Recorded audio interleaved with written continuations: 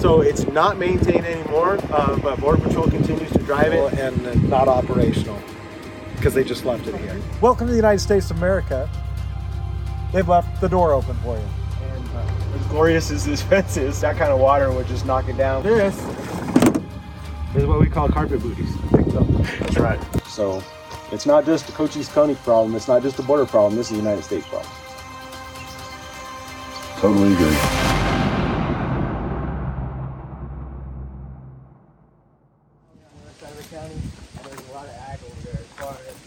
The logic behind that might be considered lacking just a hair. Yes, sir. Also, how long does this, I know we were talking about earlier, the roads, this seems like it's a pretty I wouldn't say paved, but well maintained. You're well maintained road all the way along this. So who maintains this now? So it's not maintained anymore, but Border Patrol continues to drive it, and there is a plan that Border Patrol is trying to work with the government to get it at least completed so that they can use it to patrol. But there's sections where they were putting in culverts and different pieces to maintain the road and put concrete and cement in a lot of the water crossings, and that was never completed. So it's just, parts of it are super dangerous, other parts are well developed. It's a hit or miss depending on what part you're on. Awesome.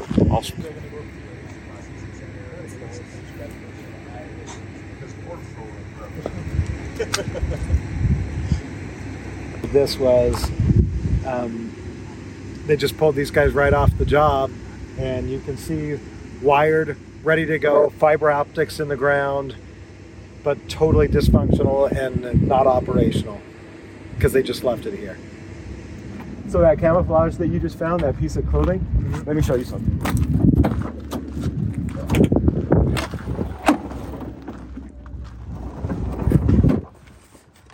So this is what we call carpet booties. Carpet booties. So this is what they give and issue out, standard issue to everybody crossing the border in our area. They tie these on their shoes. They don't leave any footprints whatsoever. I found these down the road about 1.5 miles, not too long ago.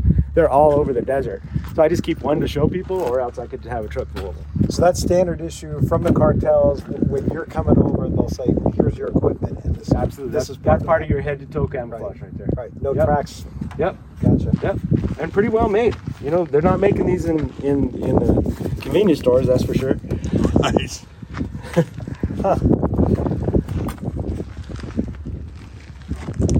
That's nice. I mean, that's a good sew job. You have somebody that's in charge of a manufacturer of a carpet booty. Big toe. That's right.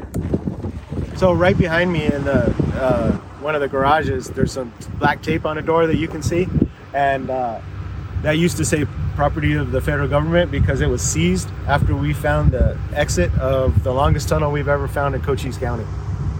And you can see from here how far that is down to the border. We need a road. If you had 20 acres of celery right here, right, and somebody came over the fence and ran through there, a certain portion of that acreage, so an acre or however long he ran across on either side, is now considered contaminated, and he can't sell any of that celery. Really? Yes, absolutely.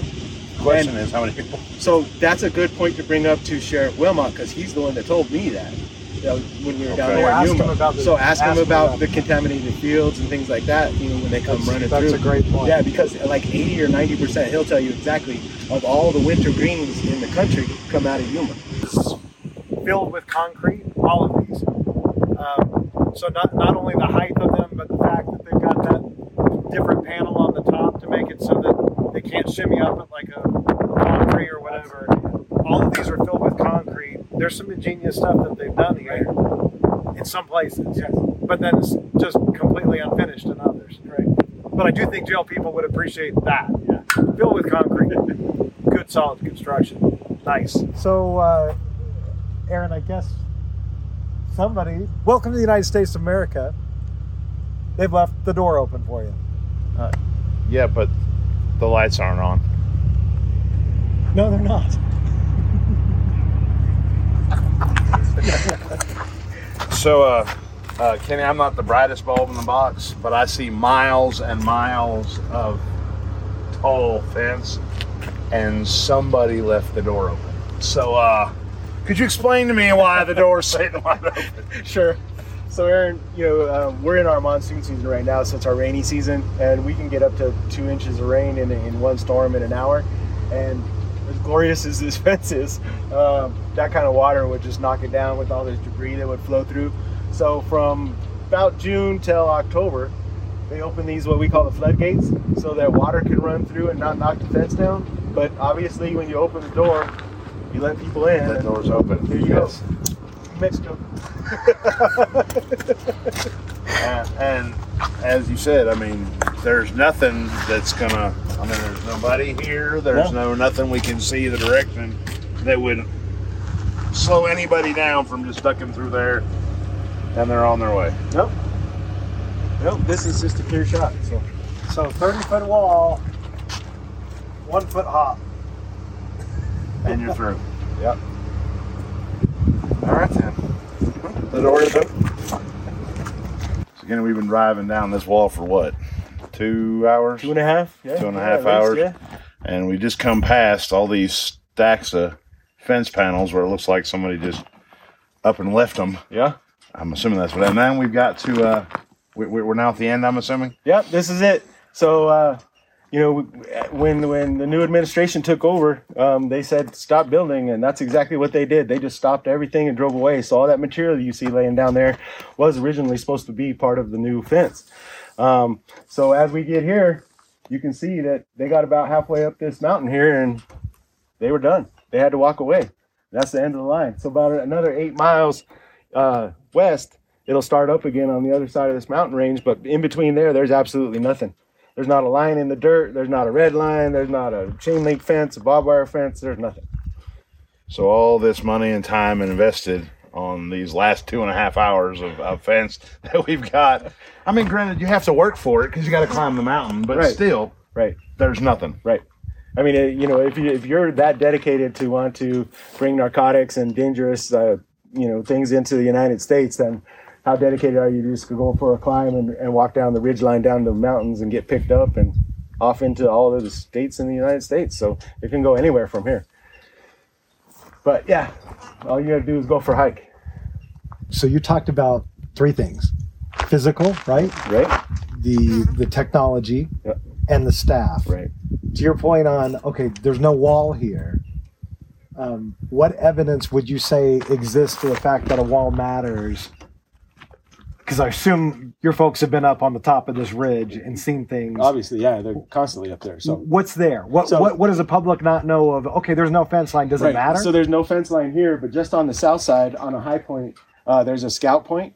And on that scout point, people are, those scouts are directing the coyotes, the escorts that are escorting these people across as to where to go, when our people are here, when Border Patrol is here, so they can just go for a walk. And oftentimes we go up there and look, and there's camps of people being staged, getting ready to come across the line. So, it's that barrier, like we talked about earlier. When you have a fence around your yard, it's not, don't come into my house. It's just use the gate and come to the front door. That's all we're saying.